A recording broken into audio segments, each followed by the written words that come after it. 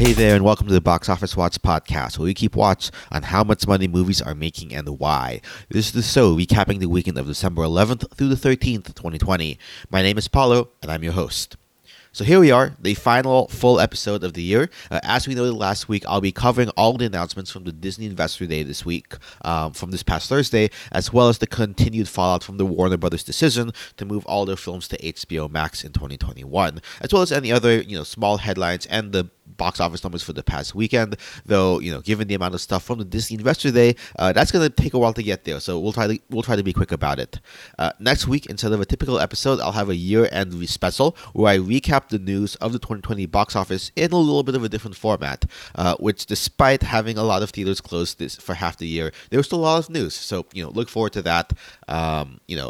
We'll then be taking a break over the holidays and come back the first week of the new year to look exactly at how the Wonder Woman 1984 box office turned out doing, as well as, if Demon Slayer finally ended up beating Spirited Away. Luckily for you, there's a lot to look at again in this week's episode, so it's going to be like you're getting 3 episodes worth of content in one to tide you over till January.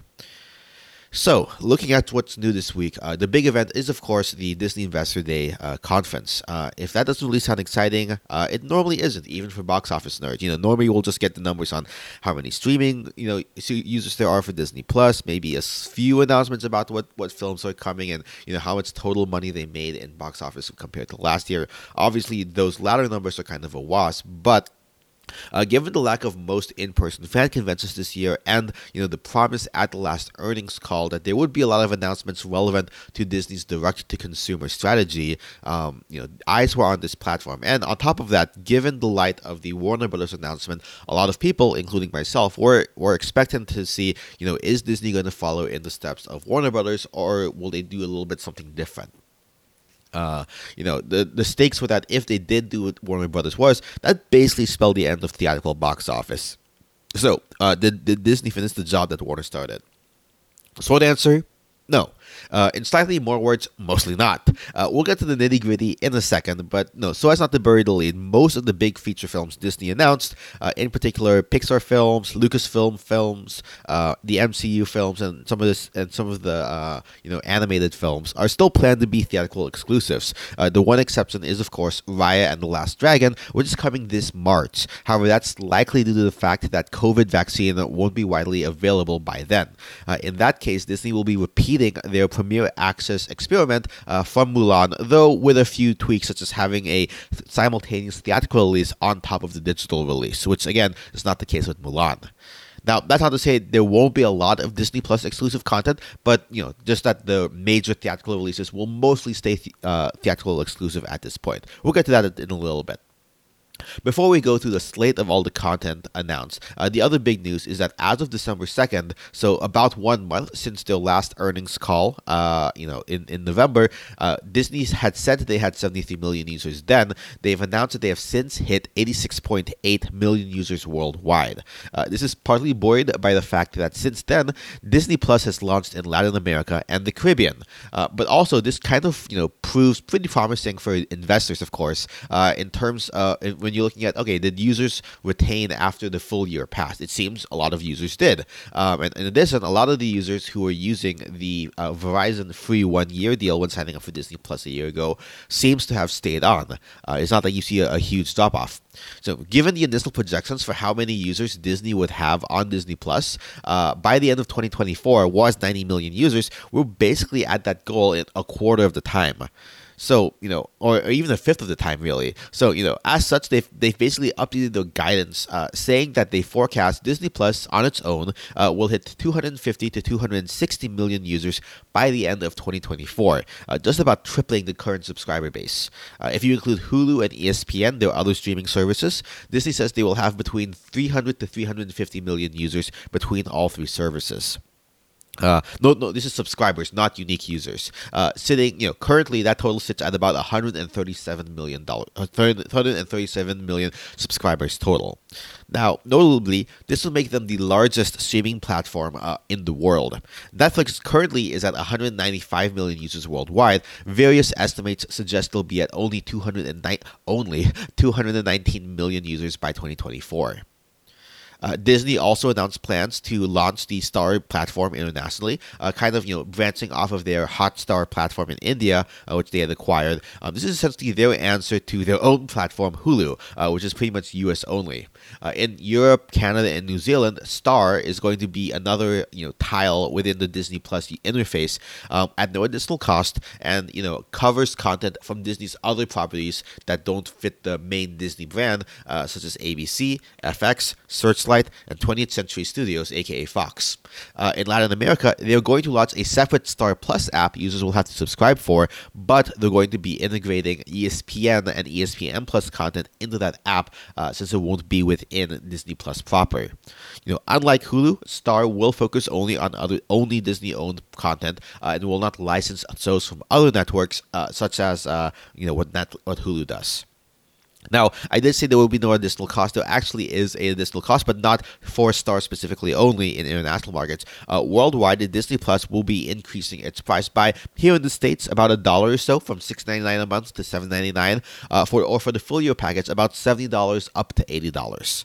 The Disney Plus, Hulu, and ESPN bundle is also going to increase $1 a month to $13.99, or about $14.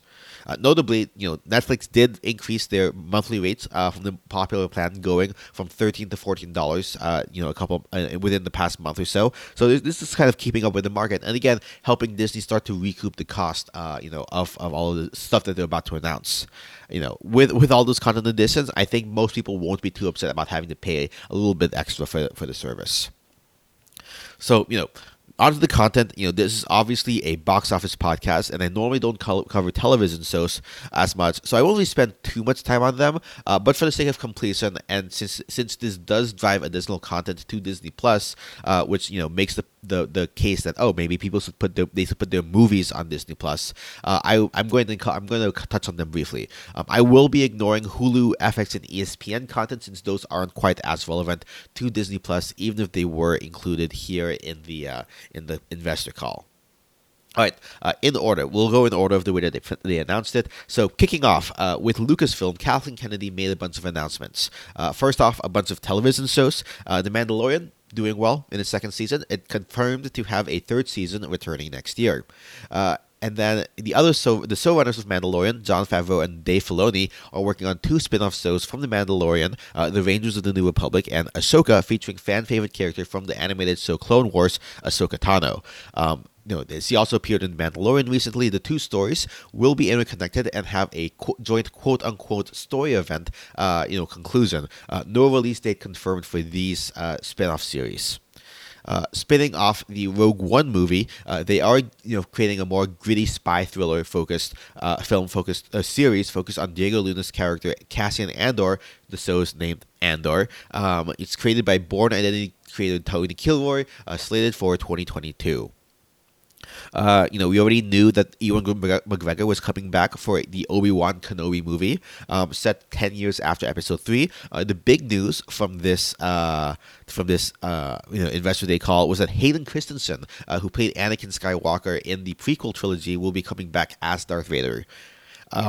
Now, the Clone Wars animated series had its series finale, but they are going to be spinning off another animated series called The Bad Batch, based on the 99th Squadron of Clone Troopers. No date announced for that, or for Obi-Wan Kenobi either.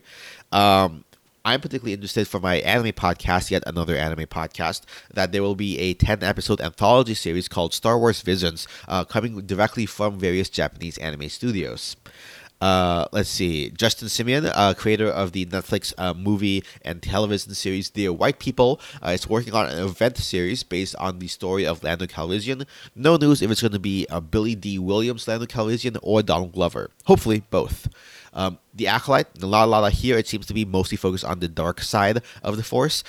From Emmy-nominated director Leslie Hayward of Russian Doll. No date for this. Lucasfilm Animation is also going to be working with ILM, Industrial Light and Magic, to make an animated series featuring R2-D2 and C-3PO called A Droid Story. And then, not Star Wars related at all, but kind of from left field, I didn't even know this movie was a thing. Apparently, there's a 1988 film by Ron Howard from Lucasfilms called Willow that's going to be rebooted into a new series for Disney Plus come 2022. Same leads coming back, Warwick Davis, and then the pilot is going to be directed by Crazy Rich Asians and In the Heights director John M. Chu. Now, everything I've talked about coming to Disney Plus is a television series.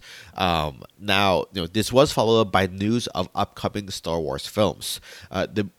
One of the big highlights of the conference was that Patty Jenkins, director of the Wonder Woman films, is slated to direct the next Star Wars film coming December 2023, entitled Rogue Squadron, which is the name of the squad of X-wing fighters that Luke Skywalker fought in and founded. In the days since the announcement, it's been revealed that she's been working on it for a while with an as of yet unnamed co-writer. Notably, this means that the Paramount between this and the Paramount Cleopatra film with Gal Gadot that she's working on, there likely won't be another Wonder Woman film for a pretty long time for Warner Brothers. Now, I don't think that this was a direct response to Warner Brothers moving everything to HBO Max, but certainly this doesn't help Warner Brothers' position in that regard. The film apparently is not going to be a straight video game adaptation. There's a video game of the same name, but there's going to be influence from the games as well as from the books. Also, no news on which era it's going to be set in. And then we knew about the Taika Waititi Star Wars film. It's still in pre-production. No new details yet or release date, but assuming it releases, as soon as possible, given that Patty Jenkins is going to be taking the 2023 Star Wars slot, it's likely that Taika Waititi will be coming out in holiday 2025. We also did not get any news on the supposed Rian Johnson trilogy of films that was announced back in 2018 and has been talked about as recently as 2019. Now, of course, there is the possibility that Johnson has shifted to writing duties instead of directing duties, and that he's actually Patty Jenkins' mystery co-writer, but that's only speculation on my part, so we'll see if this is actually dead in the water, as many people seem to think. And of course, we have some non-Star Wars Lucasfilms theatrical releases. One we knew about, and one new one as well. Indiana Jones 5 is going to be shooting next spring with Harrison Ford and Steven Spielberg again. Oh, no, sorry, not Steven Spielberg. James Mangold. My bad. It's going to be releasing July 2022. And then Children of Blood and Bone is focused on a young African magician. Is based off of New York Times bestseller by adult novelist Tomi Adeyemi. From her debut work in 2018. She's going to be co-producing with 20th Century for release in 2022.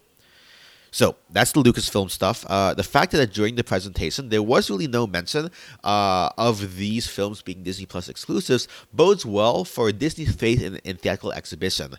But again, these are the earliest of these projects is coming out in 2022, and so and hopefully the vaccine will be widespread by then. So it's not really the best barometer to compare against HBO Max's move. Again, the biggest news is Patty Jenkins' involvement in Star Wars, meaning that it's going to be a while before she's able to work on anything for Warner Brothers, at least for the next half a decade or so. Moving on to National Geographic. Mostly all television shows at this point. I'm going to be speedrunning these, presented by Kurt Monroe, as generally Nat Geo doesn't really affect the box office. We have a documentary on underwater explorer Jacques Cousteau. The Genius biographical series will be focusing on Martin Luther King Jr. James Cameron is going to be taking a break from Avatar to work on Secret of the Whales, a docuseries narrated by Sigourney Weaver. Ariel's Bugs Life is going to be focusing on bugs using new miniaturized cameras. America the Beautiful covers the beauty of the U.S. national parks, including using fighter planes to fly over the parks when there was no flying happening because of the pandemic. Darren Aronofsky is going to be working with Chris Hemsworth on a series called Limitless about using technology to maximize the power of the human body. Reminds me a lot of that Zac Efron series that came out on Netflix earlier this year. And then Darren Aronofsky is also going to be working with Will Smith on a series Welcome to Earth to discover the most extreme parts of the planet. Again, not much box office relevant here, but it is interesting to see Chris Hemsworth, who also known as Thor, and James Cameron, Mr. I've held the top box office record multiple times and I'm working on 4 sequels to Avatar at the same time. They're staying within the Disney family. I guess if anything, this kind of really highlights how Disney indulges on the passions of its creators and talent, as opposed to the way that Warner Brothers treated their talent in their recent announcements. After a brief Homer Simpson interlude, Dana Walden of Walt Disney Television talked about a lot of the direct-to-Disney Plus series coming to the platform. Mighty Ducks Game Changers is a spin-off of the 90s live-action trilogy of films in which feels like a future generation of kids who were inspired by the original in-universe protagonists, similar to Cobra Kai and Karate Kid. Turner and Hoots is a follow-up to the a series to the 1989 Tom Hanks film of the same name about a cop and his partner, a big honking dog. I haven't seen this film before, to be honest, so no idea what to expect, but child actor Josh Peck of Drake and Josh, who's also now a YouTuber, is going to be taking on the role of Tom Hanks' kid, Turner. Big Shot is a basketball series about all-girls high school coach John Stamos. A prequel series to the live-action Beauty and the Beast film is coming with LeFou and Gaston returning, portrayed by Luke Evans and Josh Gad. All new Menken from Alan Menken. Swiss Family Robinson, a retelling of the 1960 movie, led by Battlestar Galactica's Ron Moore and the aforementioned John M. Chu. This one has been in development hell since at least 2004, so it's pretty nice to see this coming around. We also confirmed that the Rick Riordan novel series Percy Jackson is still on track to get its adaptation on Disney Plus after the terrible movie. Not many more details have been confirmed here. And then the Mysterious Benedict Society is based on the best-selling young adult novel book series. It's going to be coming to Disney Plus as well as a series. Now, again, this is Disney Television, not much in the way of box office impact. However, I would keep an eye on these, if only, because due to the number of kid-focused series, I think the child actors here are likely being groomed to become the next generation of Disney feature film stars, right? Like, given that, the Disney Channel really isn't, I think, doing in the heyday, like kind of the days of Hannah Montana or whatnot, right? Or Camp Rock or whatever other series there were, Sweet Life of Life and Cody. I think this is where that breeding ground for Disney talent to grow up will end up being.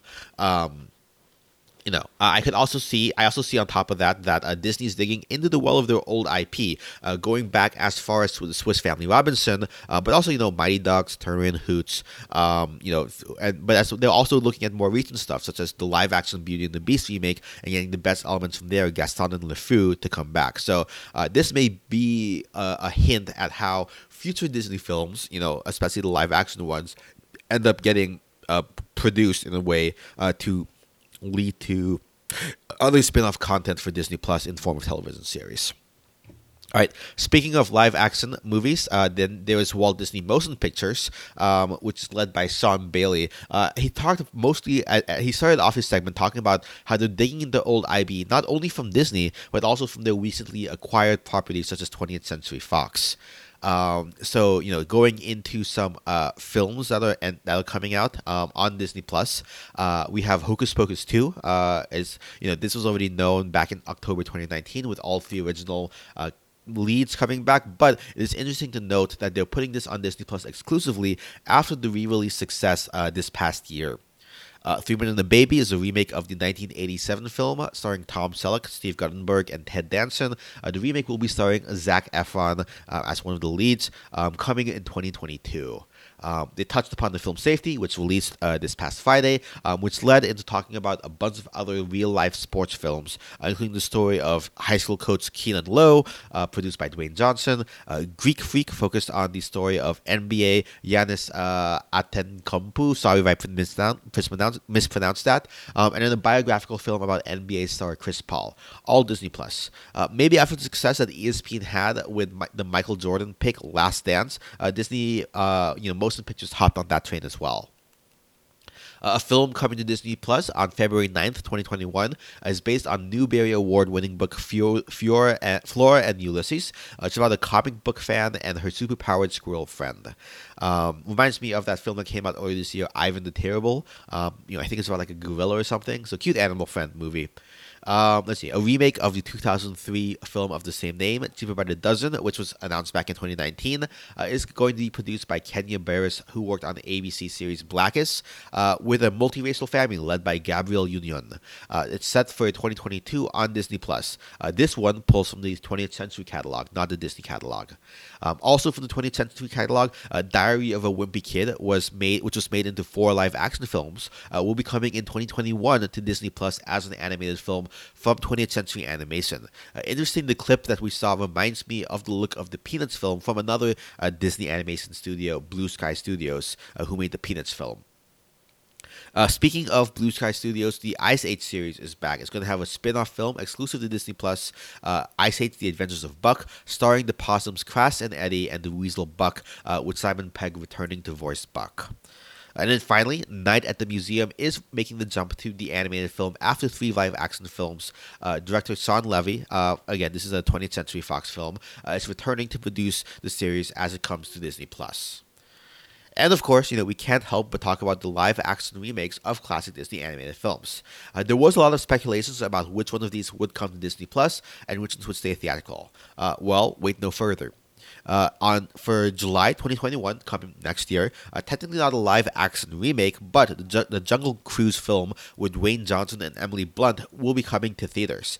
This one had been set for July of this year, but got pushed back a year. And while it wasn't mentioned on the investors' call, again, Twitter confirmed that this would be a theatrical exclusive. Given that it seems to position itself as the next Pirates of the Caribbean franchise, they definitely don't want to give it the potential box office revenue on this one, especially with the 2 big stars in the lead. The quote-unquote live-action Lion King movie is getting a prequel movie. We knew that Oscar winner Barry Jenkins would be set to direct this, but we didn't know it was going to be a prequel. It's actually going to be as opposed to a sequel. Again, no news on if it's going to be a Disney Plus original or not, but there was no little logo that said that it was going to be a Disney Plus exclusive, so it's presumably going to be theatrical, probably 2022 or beyond. The same can be said for the live-action Little Mermaid remake starring Halle Berry as the singer, with music from Lin-Manuel Miranda. Again, we knew about this one. We didn't have any date yet or any mention of Disney+. Now, some stuff that is coming directly to Disney Plus, that's live action. There's a live action / animated film, mixed media, so kind of like Roger Rabbit or the upcoming Tom and Jerry film from Warner Brothers, about Chip and Dale Rescue Rangers with John Mulaney and Andy Samberg starring and Seth Rogen cameoing. This is coming to Disney Plus directly, set for spring 2020. The Pinocchio live-action movie remake by Robert Zemeckis, starring Tom Hanks, is confirmed to be coming to Disney Plus as well. No date set for this. As well as the live-action Peter Pan and Wendy film, starring Jude Law as Captain Hook, is confirmed to be a Disney Plus exclusive as well. This one was news. The Amy Adams-led live-action Disney princess film Enchanted, which came to theaters in 2007, is getting a 13-year sequel called Disenchanted, coming directly to Disney Plus. No date set. And then Sister Act is getting a third film, Sister Act 3, starring and produced by Whoopi Goldberg, as well as Tyler Perry producing as well. Again, Disney Plus exclusive, no date set. And then probably my biggest surprise from this segment was Cruella, the Emma Stone-led film based on 101 Dalmatians, set in 1970s punk rock London, is coming to Disney Plus theatrically. There was no little logo saying it's a Disney Plus exclusive. It's still slated for a theatrical release. Despite much speculation, it would get moved there, given its early 2021 release date, specifically May 28, 2021. Again, my takeaway from this segment, a lot of direct-to-Disney Plus films early on in the segment, but those feel like stuff that from a past era would have generally been a Disney Channel original or maybe a direct-to-DVD sequel. So it makes sense that those now move to Disney Plus. And pulling from the premier animated properties or theme park rides, getting a live-action remake, it's telling that the 2021 films Jungle Cruise and Cruella are still set for a theatrical release, as well as the Disney Renaissance remakes of The Lion King prequel and Little Mermaid. Again, sharply contrasting the predictions by streaming first advocates that Disney would follow in Warner's shoes and put them on the streaming service first. As expected, though, other live-action remakes that are not quite as of strong pedigree, such as Pinocchio, Peter Pan, and Chip and Dale, as well as long-delayed sequels like Sister Act 3 and Disenchanted, are going to Disney+. We kind of saw this with Lady and the Tramp going directly to Disney+, when the service premiered last year. All right, on to Disney Animated Studios, presented by Jennifer Lee. Again, we already talked about Raya and the Last Dragon. A little bit more of an extended look here, new characters revealed. But Raya is coming to a simultaneous Disney Plus premiere access and theatrical release this coming March 5th, which is actually pushed up a week from its original March 12th release date. I'll touch on the more details on Raya, in a second. Now let's see. Disney Animated Studios is working on their first animated series ever. If you're thinking of the cartoons that used to air on Disney Channel, those were actually Disney Television producing those. So Disney Animated Studios is working on Baymax the series, a spin-off of the Big Hero 6 movie, Disney coming to Disney Plus in 2022. Zootopia is also getting a spin-off series. It's a short form series. Looks like it's only going to be 3 episodes called Zootopia Plus, focused on some of the side characters from the original film, including the sloth Flash. As the name suggests, this is going to be a Disney Plus exclusive, again in early 2022. What looks like to be a traditionally animated series based on the Princess Tiana from Princess and the Frog. It's going to be a long-form musical comedy, and they also hinted at future Disney Princess series. But Tiana specifically will be coming in 2023 exclusively to Disney Plus. Moana, not a Disney princess technically, but she's going to be getting a long-form musical comedy in 2023. Again, Disney Plus exclusive. And then collaborating with the Pan-African comic book entertainment company Kugali, they're going to be working on a new sci-fi original series based in Africa called Iwaju, coming to Disney Plus in 2022. And then the final announcement from Disney Animated Studios is their next their 60th animated feature film after Raya and the Last Dragon, called Encanto, a musical magical story set in Colombia, led by the team behind Zootopia, collaborating with Lin-Manuel Miranda to provide the music. They really wanted to get his EGOT. This one is set to come out in theaters on November 24th, 2021. Now, obviously, television series that they're going to make coming out on Disney Plus. But what's striking here is that Disney Animated opted to keep their next theatrical release in 2021, for fall 2021 in theaters, as opposed to going the premiere access only route with Mulan or direct to Disney Plus, as with Hamilton and Soul. Now, Raya and the Last Dragon is going to be both, right? It's going to have a theatrical release and a premiere access release. Now, there are a couple differences between this and the Warner model, as well as even the Mulan model. So as opposed to Warner, users are still going to need to pay $30 premiere access fee as with Mulan, presumably to own the film so long as your account is active and not a temporary rental as you would on a PVOD rental service. This tells me that Disney realizes that devaluing the perceived value of their premium theatrical films is not really a good long-term strategy by making them like, oh yeah, they're a direct-to-streaming thing that you can pay for, that's free for you to access, right?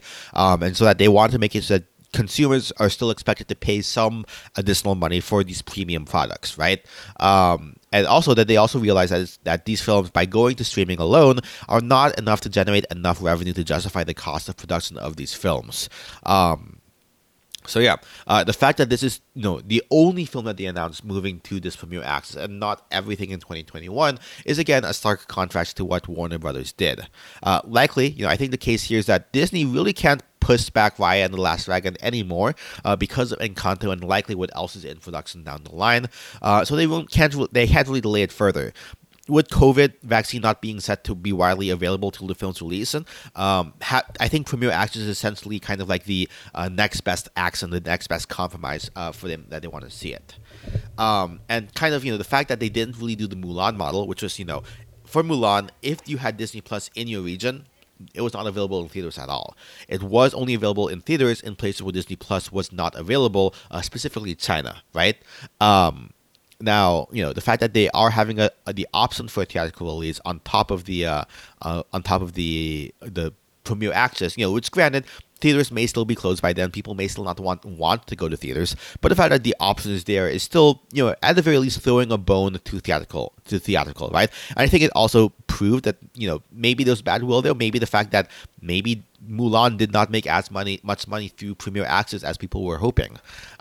This does again follow the HBO model to some degree, that there is a theatrical and the online release, but the online release does cost money again. Overall, personally, I like the flexibility of this mixed model as opposed to the rigidity of the Mulan version, where Disney is still maintaining the value of their properties, and the filmmakers and all that are still getting some additional revenue from that, and not making it so that people are not expecting box office films to just be free to access, right? I wouldn't have even gone to see Mulan, in theaters because safety in the pandemic and frankly the thoughts on how the film was. But even long term moving forward, giving exhibitors the chance to see to show films and for consumers who care about that sort of film to see films on the big screen. Not to mention how sometimes matinee tickets, or if you're buying for a ticket by yourself, it's cheaper than getting out from your access. That flexibility is a good thing to the consumer. I could see it coming again in the future, right? Maybe not, day and date release, but what I could see, ideal scenario for me, would maybe be theater exclusive, maybe 30, 45 days, add from your access for like another 30 or 45 days afterwards. That, make it be available on VOD services, maybe, 60 to 90 days after it's been, in theaters / Disney Plus from your access, and then make it free to Disney Plus, maybe, several months after that. Anyway, we're still not yet done with the Investor Day. There's still another hour of the call that was left to cover. Next up, we had Pete Docter, who took the stage to talk about Pixar. Obviously, Soul is coming on Christmas later this year to Disney Plus exclusively, but we knew that. Pixar Popcorn is going to be a quote-unquote bite-sized stories featuring Pixar characters such as Buzz Lightyear in To Fitness and Beyond, Miguel from Coco in A Day of the Life of the Dead, Lightning McQueen in Dancing with the Cars, and Dory in Dory Finding. These are coming on to Disney Plus on January. Pixar is making a full series based on the character Doug from Up called Doug Days. It looks super adorable, and they showed a preview with puppies and squirrels. This is coming to Disney Plus next year. There's a full series, kind of like the Doug Days, based on Lightning McQueen and Mater from the Cars franchise taking a road trip, coming in 2022, another Disney Plus exclusive. And then for the first time ever not based on a previous Pixar film, it's the first long-form animated series called Win or Lose, which is a week in the life of a volleyball team, told from the different perspectives of the team member, each episode taking on a different perspective of the same events. Disney Plus exclusive, coming 2023. And finally, the new Pixar feature film Luca, based on the childhood of Enrico Casarosa, the director who made the Pixar short film La Luna, set in Italy, story of friendship, slated to come out in theaters on June 18th, 2021. Another short director film getting their feature directorial debut is Domi Si, who made the Oscar-winning film short Bao. She's going to be making a series Turning Red about a 13-year-old girl who turns into a giant red panda whenever she gets excited, like a fluffy Incredible Hulk. Definitely looking forward to this one when it comes to theaters March 11th, 2022. And then finally, in theaters June 2022, Pixar is returning to the Toy Story franchise in a little different way. So, in the universe, Buzz Lightyear was merchandise for some movie called Lightyear about some astronaut that goes to space, right? Rather than focusing on the toy Buzz Lightyear, Disney's going to be making that movie that he was based off of called Lightyear. How meta. They're going to be voiced by Chris Evans, which set up nicely for a little joke to transition to Marvel Studios. Before we get to that, Pixar is keeping up with the same trends that Disney Animated Studios kind of showed, and Disney Motion Pictures as well. A bunch of TV series coming directly to Disney Plus makes sense for the platform, but the premium products, the good stuff, still slated for theaters, even those in 2021. They're not going to Disney Plus. This is, Luca, the Pixar film. Notably, we didn't get any mention of the supposed coming Monsters at Work series, supposedly coming sometime in 2021, television series based on the Monsters Inc. franchise. So, we'll see. Anyway, moving over to the big kahuna, the grand finale, Kevin Feige and Marvel. The upcoming WandaVision series coming January 15th, 2021. We hashed that. I think this was definitely known, but it's going to be tied to the upcoming Doctor Strange film, which, speaking of, is currently in production. In London, they announced that America Chavez, aka Miss America, is going to be portrayed by Zosil, sorry for mispronouncing, Gomez, joining the cast. Set for theaters March 25th, 2022, ties directly to the Sony collaboration of the third Spider-Man film coming in December 2021. Another known TV series, Falcon and the Winter Soldier, is set to come out March 2021 on Disney Plus. We got a first look at footage. They're calling it a movie played out over 6 episodes on Disney Plus exclusively. And then Black Widow, much delayed, still confirmed to be a theatrical-only release on May 7th, 2021. Loki's Disney Plus TV series was confirmed for a May 2021 release date. New footage was shown. Supposed to be a crime thriller where he works with the TVA, an in-universe group known as the Time Variance Authority that looks over the multiverse and alternate realities. Speaking of alternate realities, next summer we saw footage of the animated What If anthology series. It looks like the MCU films, but if something different had happened. What I could pick out from the footage was Wakandan Star-Lord, voiced by the late Chadwick Boseman, Peggy Carter as a British Captain British super soldier, and then the zombie Captain America as well. Again, coming next year in Disney Plus. I believe it's next year. And then Shang-Chi and the Legend of the Ten Rings is confirmed for theatrical release, still coming next summer, July 9th, 2021. And then Miss Marvel, the television series, which they announced the star Iman Vellani is going to play the new Pakistani Pakistani American Miss Marvel Kamala Khan, airing on Disney Plus in late 2021. What's interesting here, though, is that Kamala Khan, Iman Vellani, is going to be appearing as Kamala Khan in the Captain Marvel 2 sequel, which is a mainline MCU film. So a character from the Disney Plus television show is going to be impacting the mainline films, which is pretty exciting. This is the film directed by Nia DaCosta. Brie Larson returns as Captain Marvel. Monica Rambeau, who was the little girl from the first Captain Marvel film, is going to be showing up grown up now. But Monica Rambeau is also showing up on the WandaVision series that's going to be coming out next month. So, this one is set for November 2022. Chloe Zhao's Eternals is also set for theaters November 5th, 2021. And then Jeremy Renner is getting his Disney Plus series Hawkeye, starring Haley Steinfeld as Kate Bishop, who was already reported earlier this month, set for late 2021. She-Hulk is confirmed for a 2022 Disney Plus release as a series, played by Tatiana Maslany. Notably, Tim Roth as the Abomination from the 2008 Hulk film will be showing up, as well as Mark Ruffalo, the Incredible Hulk Bruce Banner.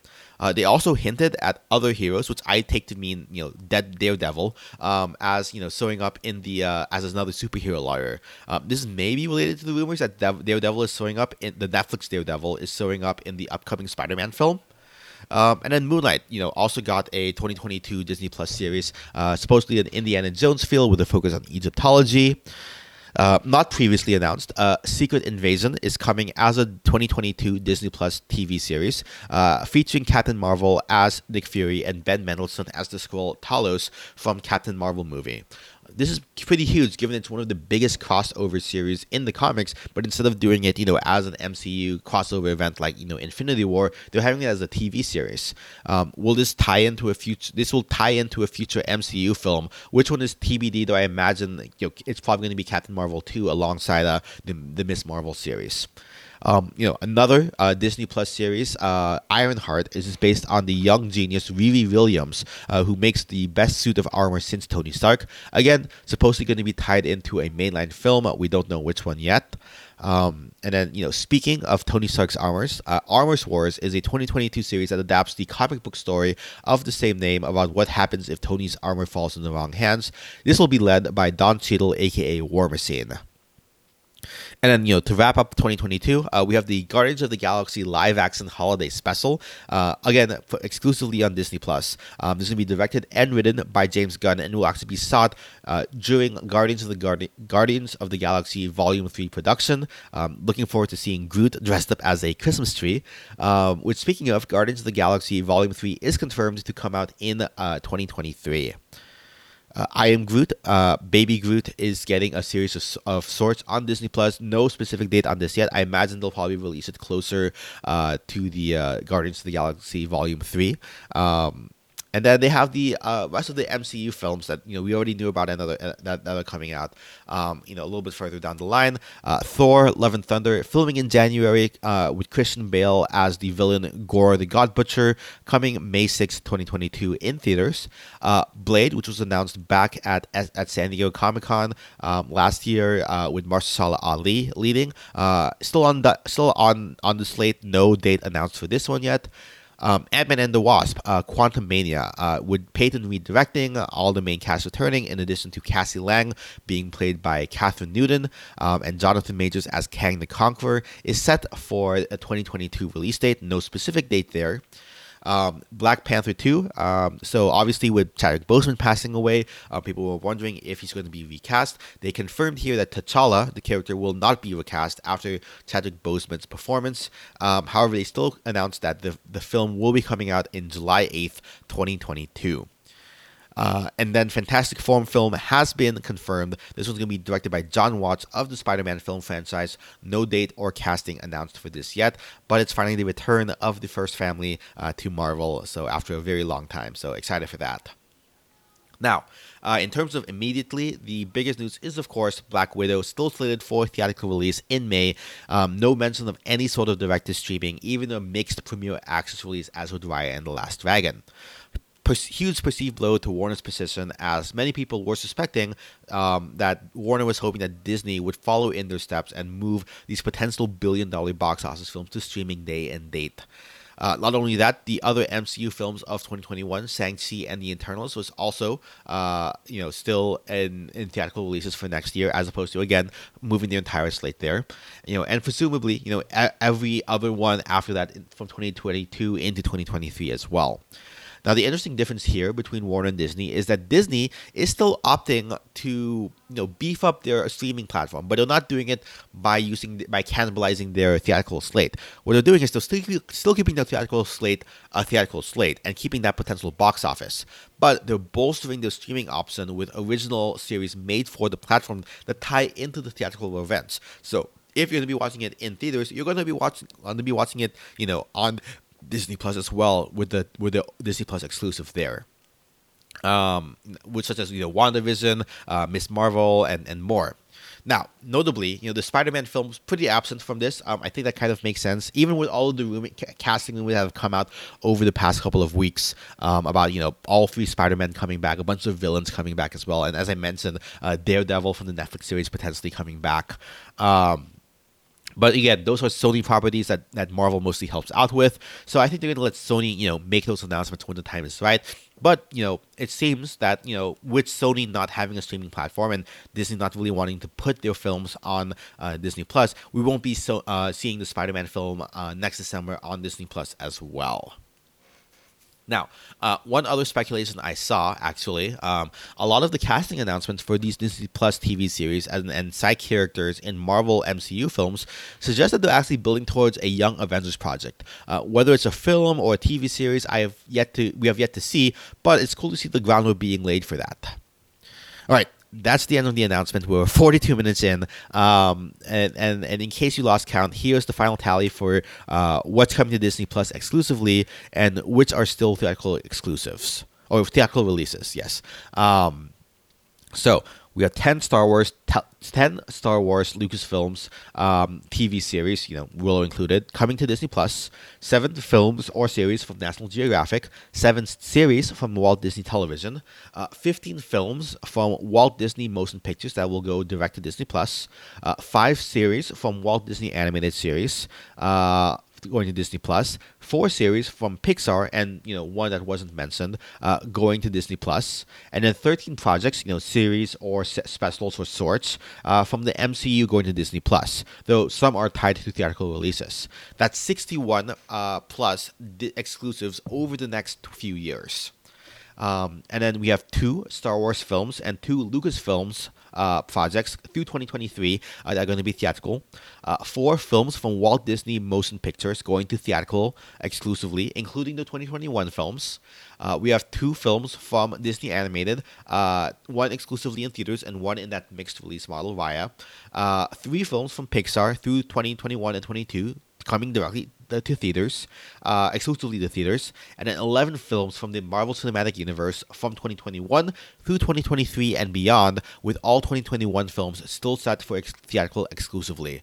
That's 22 theatrical films over the next few years, mostly through 2023, with a few beyond.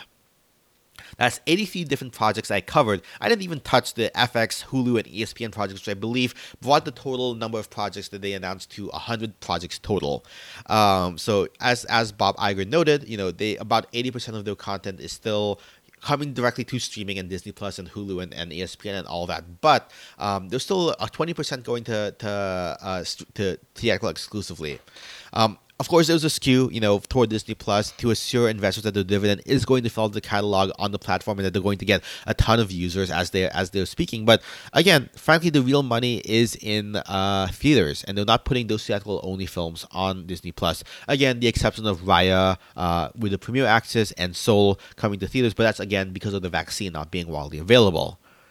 They also did not include much of the 20th century or Searchlight films on their slate in this announcement. I'm not really sure why they didn't do that. But yeah, now it's been a while since I've done this, but I'm going to go through Disney's entire upcoming release slate, ignoring anything untitled aside from the Star Wars films, and including those that didn't get. But I'm also going to include those that did not get mentioned in this call from 20th century and Searchlight films. There are also a few date changes that have come out over the past couple of days, which I'm going to note here. This goes mostly to 2022, again, with a couple of things from Star Wars and Avatar to 2028. I'm also going to go ahead and note which films in 2021 are competing against other studios' films. All right, step in. February 19th, 2021, wide release of Nomad from Searchlight. February 26, 2021, everyone's talking about Jamie from 20th Century, competing against Warner Brothers' Tom and Jerry film and Paramount's Oscar film, The U.S. versus Billie Holiday. March 5th, 2021, Raya and the Last Dragon, and the anime from Disney Animated, which is the mixed release with Disney Plus Premier Access, going against Coming to America, which is Paramount's film, which got sold to Amazon. March 12th, 2021, The Kingsman prequel from 20th Century, which actually moved from its February 12th date, going against The Many Saints of Newark, which is a Warner Brothers film. April 9th, 2021, Bob's Burger, the movie, 20th Century animated film. April 23, 2021, Ron's Gone Wrong, a 20th Century film which was distributed for a studio that had an old deal that has since moved to Warner. This is going against Paramount's A Quiet Place 2 and Focus Features film The Last Night in Soho from director Edgar Wright. May 7th, 2021, Black Widow, MCU. May 21, 2021, Free Guy, 20th Century Films, going against Godzilla vs. Kong from Warner Brothers and Legendary, assuming that doesn't move due to a lawsuit. May 28th, 2021, Cruella, Walt Disney Picture motion picture film, currently going against F9 from Universal. June 18th, 2021, Luca from Pixar, going against In the Heights from Warner. July 9th, 2021, Shang-Chi from the MCU, going against the new Purge film. July 30th, 2021, Jungle Cruise from Walt Disney Motion Pictures. August 13th, 2021, Deep Water from 20th Century, going against the MGM biopic Respect. August 27th, 2021. This wasn't covered in the call, but it was announced. This is the announced date for the Beatles documentary from Peter Jackson. This is going against Candyman from Universal. September 17th, 2021, Death on the Nile, which got a new date from 20th Century, going against The Bad Guys from Universal. October 15th, 2021, The Last Duel from 20th Century, going against the new Halloween film, Halloween Kills from Universal. November 5th, The Eternals from the MCU, going against a Warner Brothers Elvis biopic. November 24th, 2021, Encanto from Pixar, going against MGM's and Ridley Scott film Gucci. December 10th, 2021, West Side Story from Steven Spielberg and 20th Century. December 17th, 2021, the third Tom Holland Spider-Man film from the MCU. And that's 2021. 2022, January 2022, Nimona, which is a 20th Century animation film. May 11th, 2022, Turning Red from Pixar. May 25th, 2022, Doctor Strange 2 from the MCU. May 6th, 2022, Thor, Love and Thunder from the MCU. June 17th, 2022, Lightyear from Pixar. July 8th, 2022, Black Panther 2 from the MCU. November 11th, 2022, Captain Marvel 2 from the MCU. December 16th, 2022, Avatar 2 from James Cameron, going against Aquaman 2 from Warner Brothers. And then we're going to go to cover the holiday films. December 22, 2023, this is Patty Jenkins' Star Wars Rogue Squadron. December 2024, this is Avatar 3. December 19th, 2025, untitled Star Wars film, likely going to be Taika Waititi's film. December 18th, 2026 is Avatar 4. December 17th, 2027, untitled Star Wars film. And then December 2028, Avatar 5. Some films with no specific date. Woman in the Window from 20th Century is coming out 2021. And then The French Dispatch, which is a Wes Anderson film from Searchlight, coming 2021 as well. In 2022, we have Ant-Man and the Wasp, Quantumania. And then the fifth Indiana Jones film in 2022. Guardians of the Galaxy 3, Volume 3, coming out 2023. And then some undated films with no year specified. Children of the Blood from 20th Century, co-produced with Lucasfilms. Antlers from Searchlights. This has got undated from a February 19th, 2021 release date. The Little Mermaid live-action remake, undated. The Barry Jenkins Lion King prequel, undated. Blade from the MCU, undated. And then Fantastic Four, undated. All right, so in 2021, Disney is releasing 23 films in theaters. In 2022, at least 10 films so far, still a bunch of untitled things as well. In 2022, this includes 5 MCU films in the course of a year and 2 Pixar films.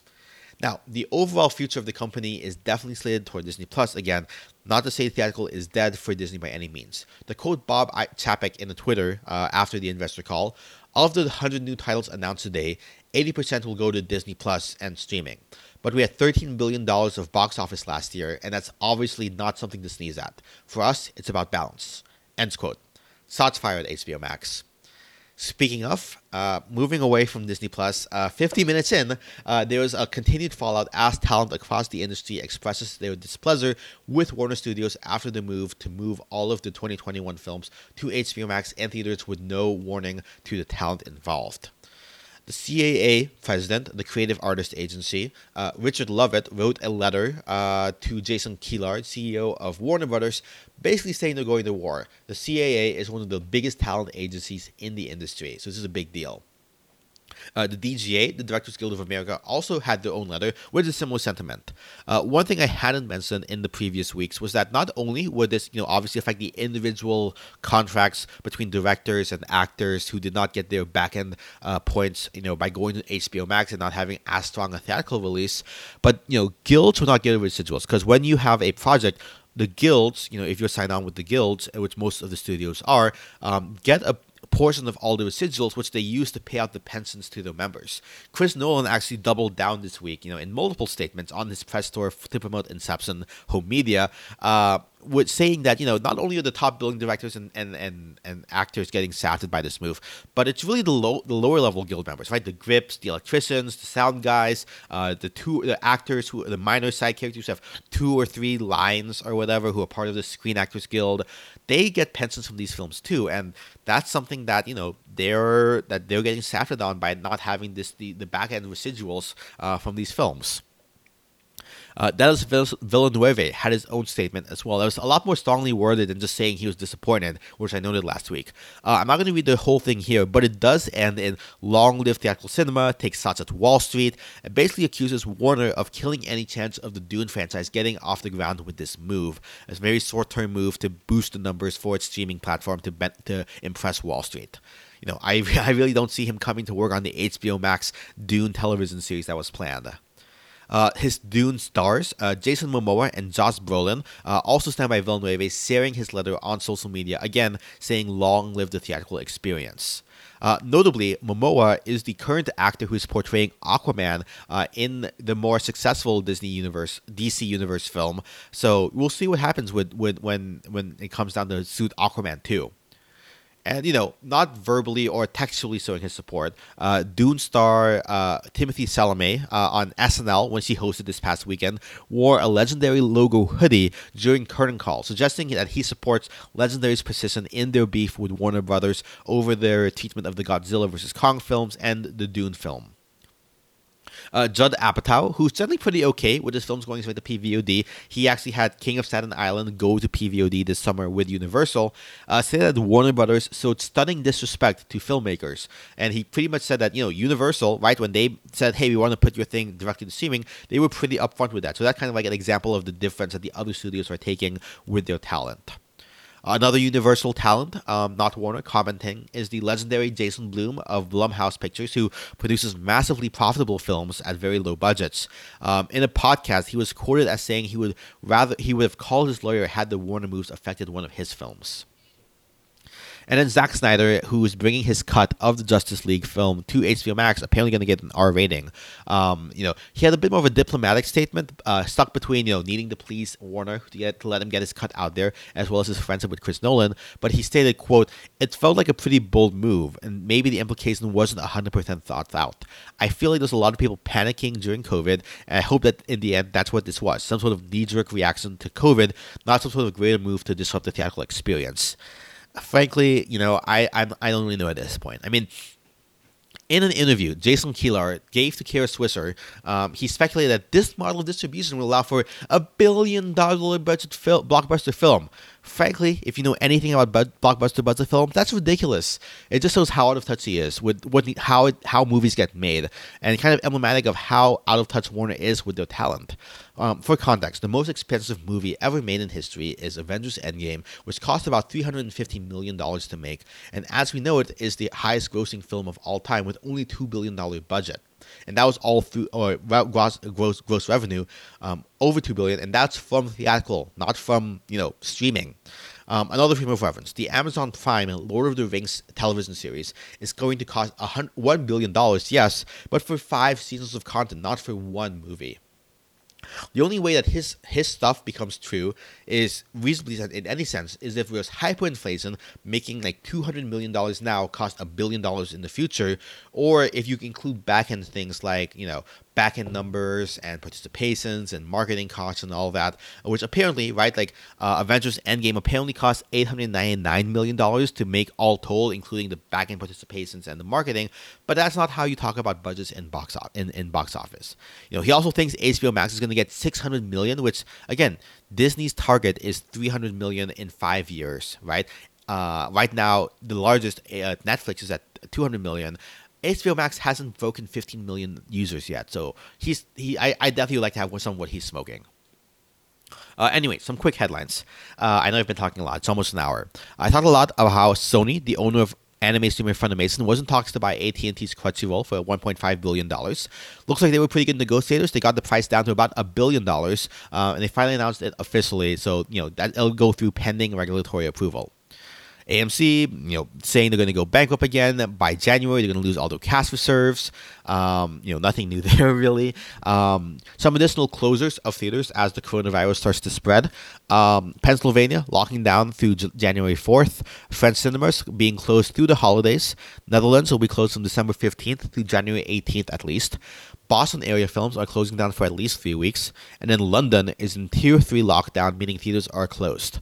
This means that international box office for Wonder Woman is definitely going to be reduced, as it will miss the opening date for those markets this coming weekend and through the HBO Max premiere. The UK is still going to be opening the film even with London closed. Speaking of Warner Brothers releases, some new dates for the 2021 split release films. Mortal Kombat is coming from January 15th to a April 16th release date. Reminiscence is coming off the release calendar for now. It was previously on that April 6th release date. New date to be released. And then Tom and Jerry is going to be releasing February 26th instead of March 5th, moving up to compensate for not as much in the early release period. Also, I think partly to not compete against Raya and the Last Dragon on the same date. Now, not box office related, but the National Film Registry of the Library of Congress added 25 new films this year as usual. The honorees include The Dark Knight, Grease, The Blue Brothers, Joy Luck Club, Clockwork Orange, The Hurt Longer, and Shrek. Someone's an all-star. Now, it's been 58 minutes since I started this podcast. I don't want to keep you guys too long. So, for the box office news for this weekend, we'll just go through the rankings and the totals. The Croods, not first place, The Croods 2 dropped 31%, made just over $3 million. Total domestic is $24 million, worldwide at $76 million. Notably, in China, it made $46 million to date, making it the second highest Hollywood film of the year, behind Tenet's $66.6 million and ahead of Mulan's $42 million. Second place, Half Brothers made $495,000, total of $1.38 million. In third place, there was a holiday re-release of 2003's film Elf, making $395,000 in 850 theaters. Freaky made $314,000, domestic total of $8.2 million domestically, $14 million worldwide. And then in fifth place, apparently there was a re-release of The Grinch, or How the Grinch Stole Christmas, the live action one. I think it made like $284,000. So pretty interesting re-release. I couldn't find out on the numbers, which has number 5 as War with Grandpa, making $264,000. Domestic total is $17.9 million. Worldwide total is $74.7. Total box office domestically $5.8 million just after last week's $7.6. Definitely a decrease. We'll see how Monster Hunter this weekend brings it back. Last year we saw $117 million, including the premiere of Jumanji: The Next Level at $59 million. The big release this weekend is again Monster Hunter, which I don't really think has a great shot given Paul W.S. Anderson's track record here, plus the negative reviews from China, which was the main market. Now, speaking of China, this weekend was topped by local title Bath Buddy, making $28.7 million. Again, this is due to have Wonder Woman later this weekend on the 18th. But it will be competing with local film The Rescue, which is a sequel to the 4th highest grossing film ever in Chinese history, Operation Red Sea, and which is the highest grossing film of 2018. So it'll be an uphill fight for Wonder Woman there as well, on top of having to deal with the European and American shutdowns. And then finally, checking in real quickly with Japan, Demon Slayer has hit $310 million worldwide when you add in Taiwan, Hong Kong, and Singapore, and Vietnam. This is now the top movie internationally, behind the 2 Chinese films, The 800 and My People, My Home. Now, this is only internationally, not including domestic. Both of and the 2 Chinese films have over $400 million internationally. Tenet has made $303.5 million internationally. Now, given that Tenet is now available for home viewing and is dropped 61% in India, it's unlikely that Tenet is going to catch up. So the biggest international films are all from Asia. Total, including US box office, it has actually crossed into the number 5 spot for total worldwide box office, passing Sonic the Hedgehog at $304 million. In Japan, it now sits at 30.3 billion yen, just half a billion or $4.8 million away from overtaking Spirited Away to be the highest grossing film of all time domestically, which it could do by next weekend. Or it would have, if not this morning. Spirited Away got an updated official total box office number, additional 880 million yen, putting their total at 31.7 billion yen. It's going to be a squiggle to see if Demon Slayer is able to beat out Spirited Away by the end of the year, but it's still possible. This is due to various screenings of Spirited Away over this past summer, during the coronavirus. Sadly, I won't be able to report on this weekend if Demon Slayer does cross that record, or how Warner Brothers does with HBO Max release internationally, as again I am on break from regularly scheduled until next year. Again, next week you have the special episode to look forward to, so stay tuned on this feed. As a teaser, there's going to be a YouTube video involved as well, so check out the show notes for the link to that. In any case, an hour in, that is this final episode of the Box Office Watch podcast for the year. Shoot me any news tips that happened over the break via email at boxofficewatchpodcast@gmail.com or on Twitter at BOWatchPodcast. You can find us on Spotify, iTunes, and Google Play as well. If you leave a review on your podcast service of choice or on Podchaser, that would be super helpful. I'll link those links are in the show notes. Numbers used in the show come from thenumbers.com. Our intro and outro music comes from Kevin MacLeod. You can find his stuff at incompetech.filmmusic.io. Editing and production is provided by Ninja Boy Media. Until next time, this has been the Box Office Watch Podcast. And remember, our watch goes on.